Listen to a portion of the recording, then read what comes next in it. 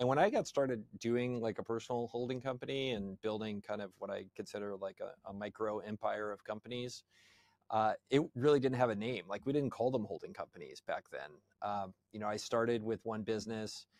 In 2013, I incubated my second business, 2015, third business, and then I've been incubating about 2 new businesses a year since then, and incubated 2 this year, and I'll hopefully do 2 or 3 next year. And that's just the pattern for me. Hey everyone, this is Prashant and I'll be your host of the VC10X podcast, and today we have Michael Girdley with us. Michael spent the last 30 years building a 100 million plus holding company which owns 12 businesses. He's also built 195,000 plus Twitter followers and a newsletter with over 20,000 plus readers. In this episode, we'll talk about what is a holding company, what does he look for while evaluating a business opportunity, how does he decide between build, buy, or invest, why is the holdco model gaining popularity, his content creation system, and importance of personal branding in finding great opportunities to invest, hire, and acquire. Biggest learnings founding and acquiring businesses over the past 30 years, his advice for founders trying to build in the current investment market, and lots more. So without wasting any time, let's dive straight in. Hey Michael, so good to have you on the VC10X podcast. How are you doing? I'm doing wonderful. Thanks for having me. Yeah, it's a pleasure having you on. I was trying for quite some time, but finally we have you here. To start things off, can we quickly have your story and how you started investing? Sure. I live here in the United States, in Texas. I started my business career going out of state to go to college. I got a computer science degree at a small school called Lafayette College. Had an amazing time there, 4-year letter swimmer, did a bunch of different stuff. It was a great small pond for somebody like me to be in. After graduation, I moved to Silicon Valley. Back then, Silicon Valley was still a thing, and San Francisco was just kind of an afterthought, but I wanted to live in the city. So I moved into San Francisco, and that's where I lived for the whole 6 years that I was there. And I started in different roles, and that was really the first phase of my career. I was working for other people at that juncture in jobs, and eventually became the head of I moved from engineering. I started in engineering, and I eventually moved to marketing and strategy because I discovered I liked people much more than I liked programming. And then really after that, in my late 20s, my wife and I decided we were tired of the Bay Area. It's great, but it wasn't perfect for us. So we went and traveled for a while, and then we moved back here to Texas, and that started the next phase of my career, which was being a CEO. And I was CEO of multiple companies that I either joined because they were family business or that I created myself over a period of about a decade and a half. And then about 7 years ago, started the current phase of what I do in my career, which is work on companies rather than in them. So I sit on boards, incubate companies, sometimes acquire them, and really work at that level. And, if I have a CEO title, it means I'm doing something wrong. I really spend a lot of time, at the intersection of operations and investing at this juncture. And I've up to about a dozen businesses that I've done that with, of all varying sizes, anything from stuff with, pushing 100 million in revenue and hundreds of people, to stuff that's just gotten off the ground because we incubated it 4 months ago. So that's my general strategy of what I'm working on now from an investing perspective. Yeah, that's an amazing story, and we'll try to unwrap different parts of it as we go on in this conversation. But first things first, since we are mostly focused on investing, there's a VC podcast, and you're yourself involved with multiple VC or investing kind of projects, namely Geekdom Fund, there is Effectual Ventures, there's Dryline Partners. So can you tell us what are the different kinds of investing or buying, acquiring that's happening at all these different places that you're involved with? 100%. Yeah. So I think other people really narrow down and decide, okay, I'm just going to do VC or private equity or incubating companies or bootstrapping businesses. I find I'm much more of a curious person than a lot of those folks. So I will vary across styles based on what I see as the types of opportunities out there.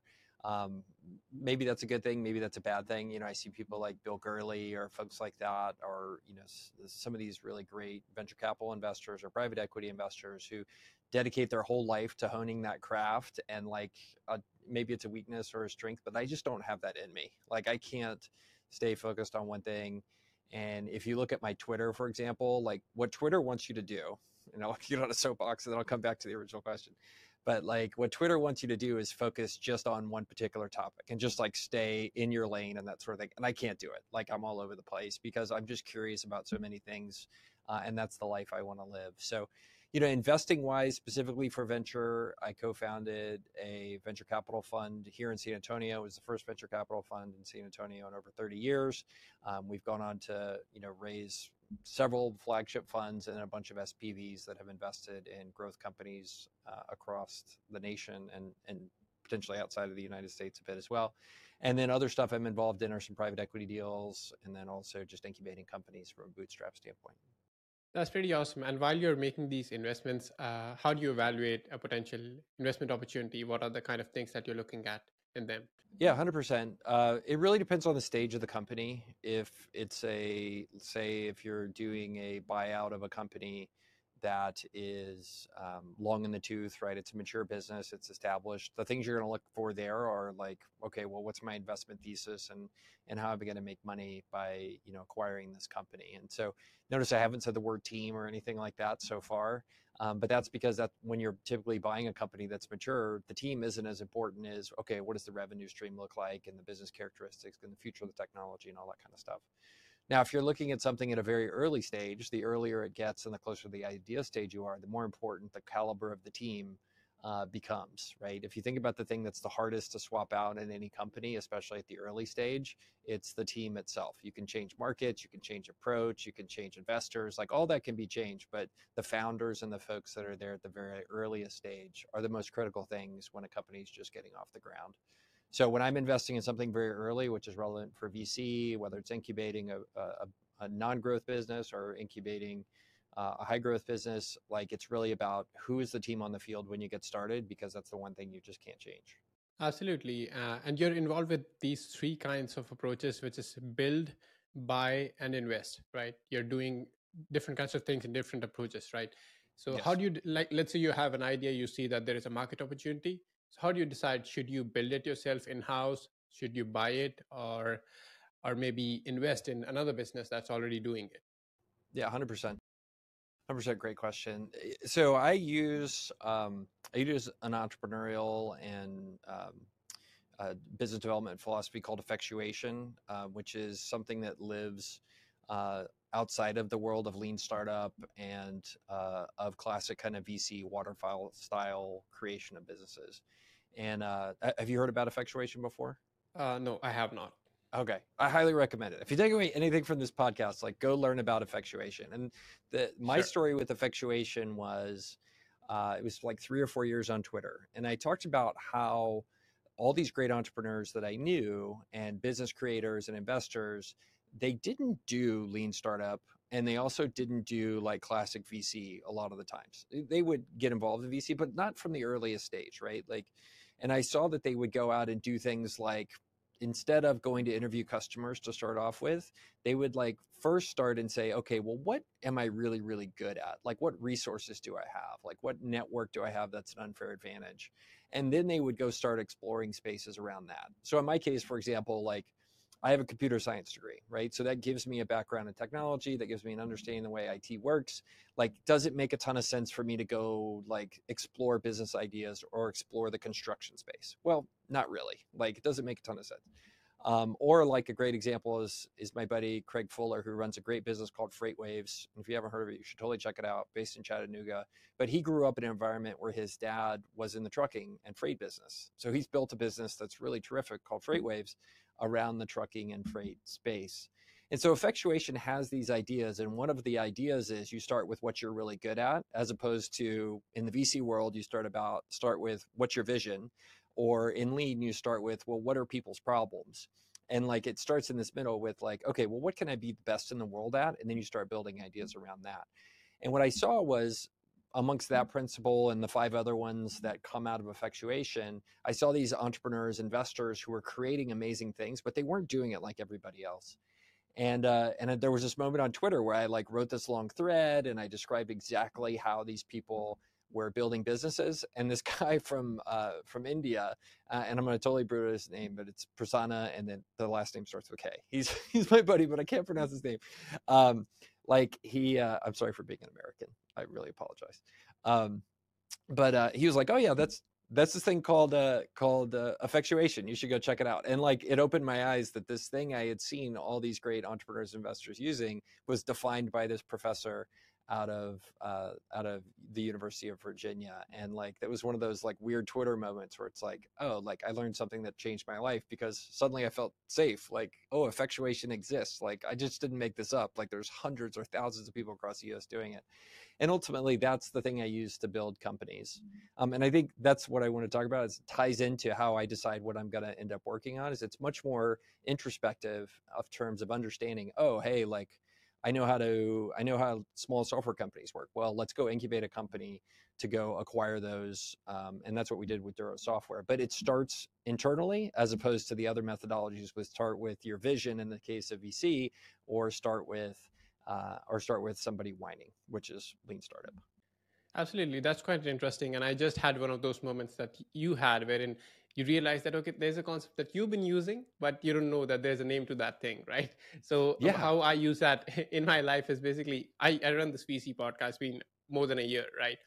And I identified that most VCs aren't as good at marketing themselves, right? Or they just don't have the time for it. There's too much work being a VC itself, right? So I said, what if I offer my services of running the podcast, which I'm doing for myself, but I do it for them. Like, they'll host it and I do it end to end for them, right? From pre-recording, doing the research for them, giving them the outline based on guest research. They just use that through the recording, maybe change that a bit. And then once it's done, I do everything from editing, packaging, publishing, social media clips, marketing materials, everything, right? So it was basically effectuation in practice, right? But then I use my background on what I can do well and gave that to someone who needs it, right? So Exactly. That's a great mental model to use for people wanting to build businesses, and a good mental framework. And also on the decision to, should you build it yourself or should you invest in someone else's business? If you have personal expertise, then maybe you should build it yourself. If you don't, then, and you see the market opportunity, then maybe get someone who has that personal expertise, right?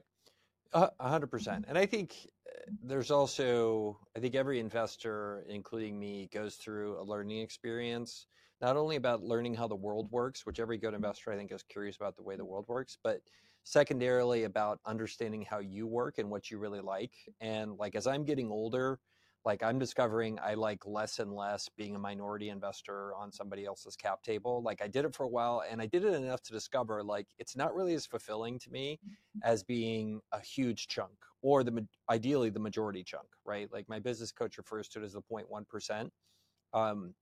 We did an activity once where I went through like all my investments, and he had me describe each one, all the way from where, you know, I own 0.1% in a tiny VC growth company to where I own 100% of another company, right? And everything in between. And he said, look, you know what just happened, right? Look at your body language and look at how you talked about each one of these things. Everything you were happy about was stuff that you had a big stake in it, and you had the ability to do impact on each individual, like on that company. You could make changes. And when I own 0.1%, like, you could nudge the founder, but I can't really make changes. When I own 100%, like, it's on me, and that's totally what's important. And that's where I've grown as an investor. Like, if people ask now, I just tell them generally, like, I don't do minority investing anymore because I don't find it fulfilling. Like, I could make money doing it, but I don't really care about that anymore. Like, I care about, like, am I going to be happy doing this work? And I won't be. So anyway, I think that's that second journey that investors go through, is learning a lot about yourself as you go through your career. Absolutely. Totally agree with that. And just shameless plug, if anyone wants to, interested in the podcasting services, if you're a VC, then feel free to reach out. And we have our website at podcast10x.com. The link will be there in show notes. So feel free to check that out. And Michael, you are someone that's also known for the holding company model, right? And you also teach a course about it. You have your own holding company called Girdley Enterprises, where you have started multiple companies. So can you tell us more about what is the holding company model and why is it gaining popularity these days? Yeah, holding company really feels like in 2023, like the way VC felt in like 2014, 2015. I don't know if you were in the game at that time, but like that was very much a time where like everybody and their mom decided VC was cool and decided to start a VC fund. And for me, like I'm seeing the same trend happen around holdcos. And when I got started doing like a personal holding company and building kind of what I consider like a micro empire of companies, it really didn't have a name. Like we didn't call them holding companies back then. I started with one business. In 2013, I incubated my second business, 2015, third business, and then I've been incubating about 2 new businesses a year since then, and incubated 2 this year, and I'll hopefully do 2 or 3 next year. And that's just the pattern for me. Um, and so, the holding company is the idea that there's this type of entrepreneurship that you can do where you're not the CEO of a business that you own, right? And so historically, people would start a business, whether it's a construction company or whether it's a startup or whatever, they're the owner and they're the CEO. And the insight that is behind the holding company model is your job can become professional board member and owner of companies, and other people can do the CEO job. And so, there's folks like myself who start with one company, you add a second company, third company, you start to build those up, and a bunch of permutations around that in terms of how people put it together. So anyway, I know there was a second part of your question, but I gave you a very long answer to the first part, so I'll pause there. No, that's amazing. That's a great and simple explanation of what a holding company model is. So the second part of the question is basically why is it gaining so much popularity these days? And also, I think there is an optionality factor that's still there, because if you're building a venture-backed business, you do not have that optionality. You cannot start multiple companies, right? But with the holding company model, which is not venture-backed, I believe, because then you've chosen one path, you've dedicated yourself to it, and you're going to go on that path. But with holding company, you can start multiple projects, right? And incubate multiple companies. So would love an insight into both these aspects, the popularity aspect and this optionality aspect, which can be interesting to founders. Yeah. So the popularity aspect for sure. Look, I think it's kind of parallel to the 2014 VC thing I talked about. There's a lot of people getting into it that maybe don't understand it or doing it because it's sexy or trendy. It is, I think it is something that when you talk about what it means to do this type of, I call it parallel entrepreneurship, like you're starting multiple companies at a time, you have multiple things going on. That is a different like lifestyle than doing serial entrepreneurship. And I think to the second part of your question, when you take VC money or you do that sort of thing, they expect there to be founders who are all in and making it their life, right? And that they're supposed to be all in and doing that thing. But when you do a holdco model and your job is to be board member, chairman, and supporter of the right CEO that's working for the company, that presents really a different lifestyle there, right? And it's a different choice in terms of what you do professionally. And so that's the thing, in building the course and stuff like that, like I try to be really real with people about what the holdco job really is. And it's not the right thing for most people, right? I think most people would be happier running a single business, doing serial entrepreneurship, running a single company, and doing that one at a time, being in the hot seat and being the CEO. Some people are wired like me, that they're happier to do what I'm doing and be a partner to the CEOs, make sure that people are in the right seat, and then support them in not only their journey, but the company's journey to be the best it can be. And so for me, like, that's the one thing I really caution people about, like, hey, holdcos are really sexy right now, but really understand what the lifestyle and the professional like tasks you do are in terms of running a holdco, because it's radically different than running a single business. For example, if something bad happens in one of my companies, when you're the CEO, if I was a CEO, I run and try to fix it, and I'm in control. I'm the pilot in the plane. We're going to get that thing done. I'm not that when I'm the holdco chairman, right? If something bad happens, my first response has to be, that sounds terrible. How can I help? Or what are you going to do about it? Like, that's the different mental model. And a lot of people, I think, are getting into the holdco game and don't really understand, like, their lifestyle changes a ton when you go from CEO to business owner and chairman. Yeah, so I think the main transition is that you are being less controlling and letting the CEO control most things, right?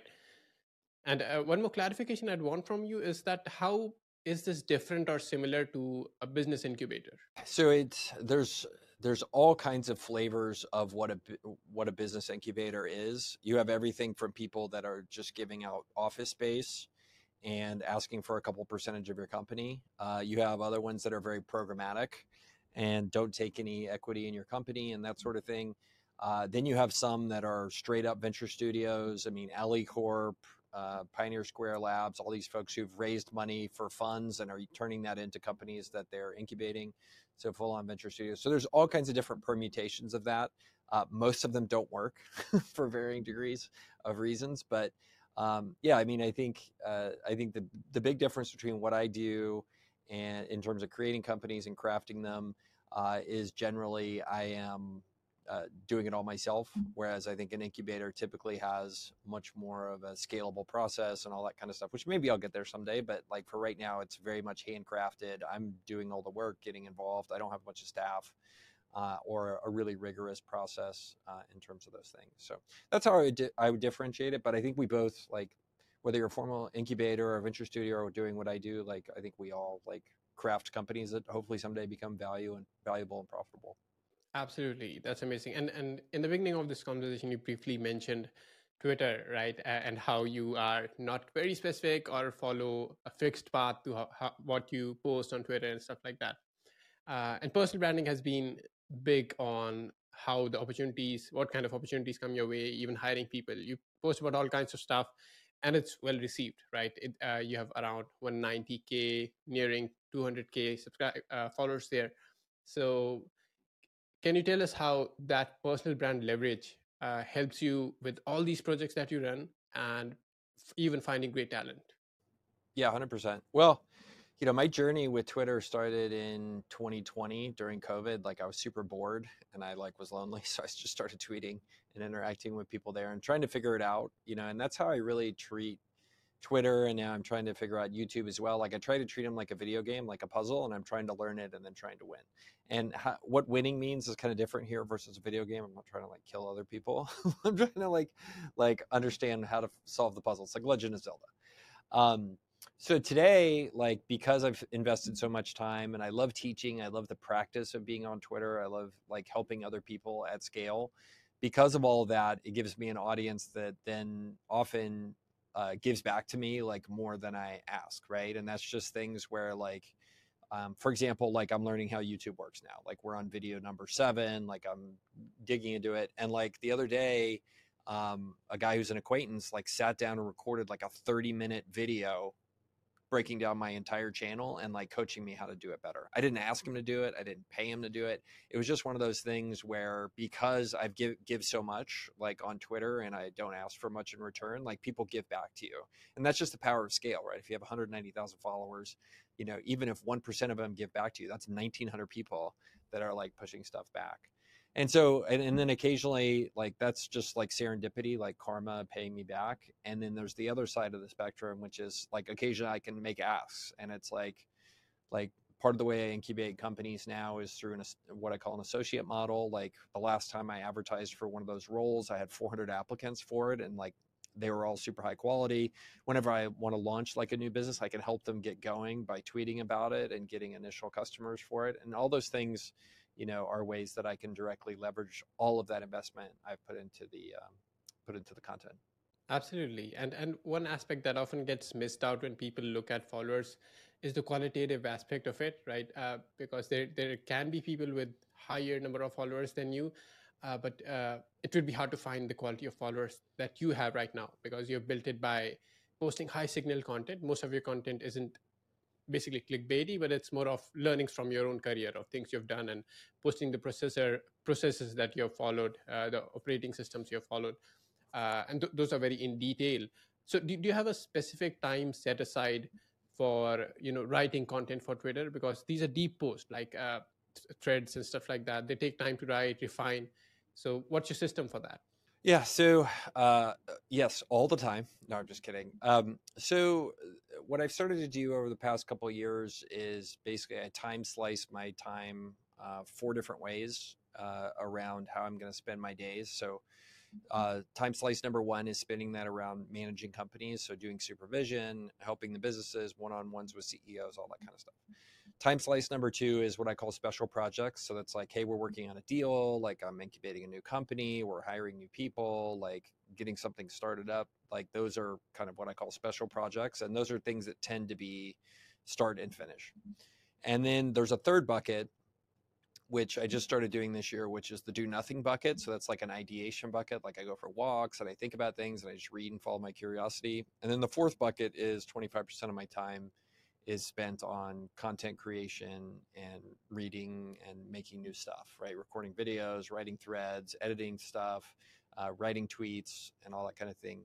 And the cool thing is, like, there's a virtuous cycle amongst all those things. Like by practicing for half of my time and coaching businesses and building businesses and stuff, like I run across things that I'm like, oh, this is something like a smart person needs to know. And I can like encapsulate that, create it, and turn it into a tweet. And then in theory, people will comment on that, and I can often start to think better about it because of the comments and discussion that it starts. And the virtuous cycle continues around all those things. So process-wise, it's like do my job, but look for opportunities to create content, package that up, and then share it, and then take that feedback and do better next time.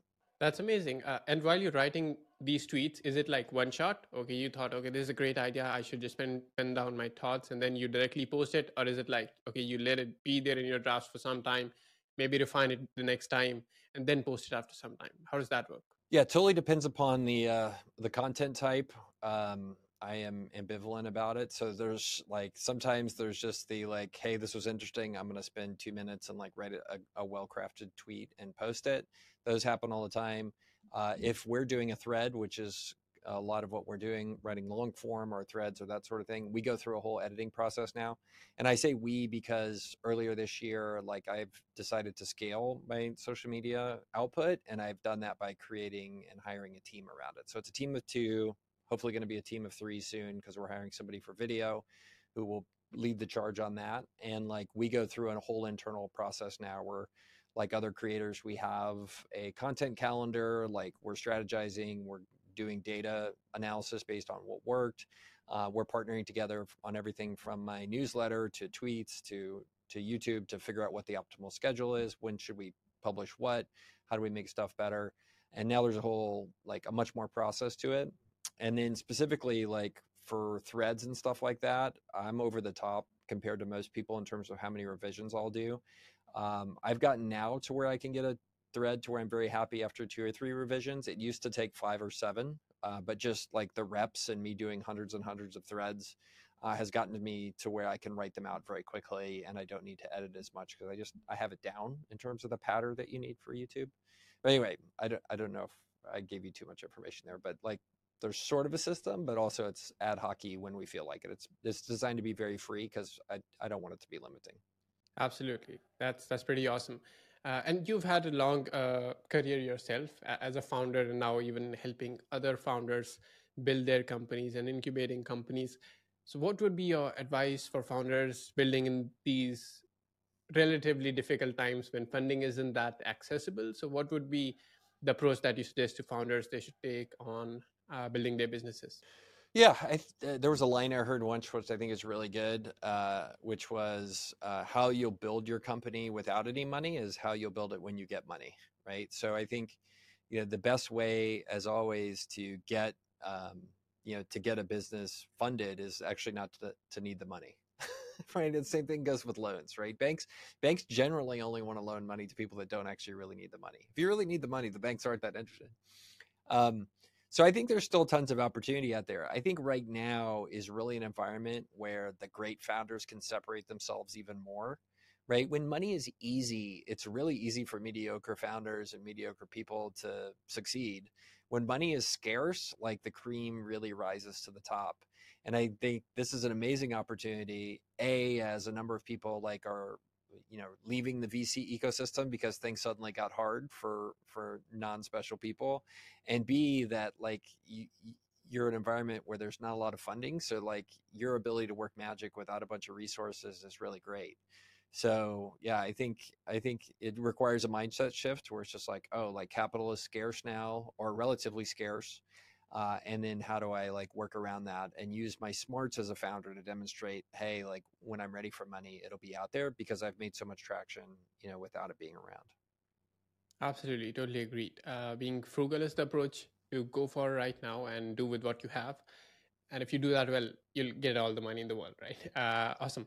So, talking about where you are right now, I believe you'd be pretty happy with where you are in your career right now, in what you've accomplished, what you built.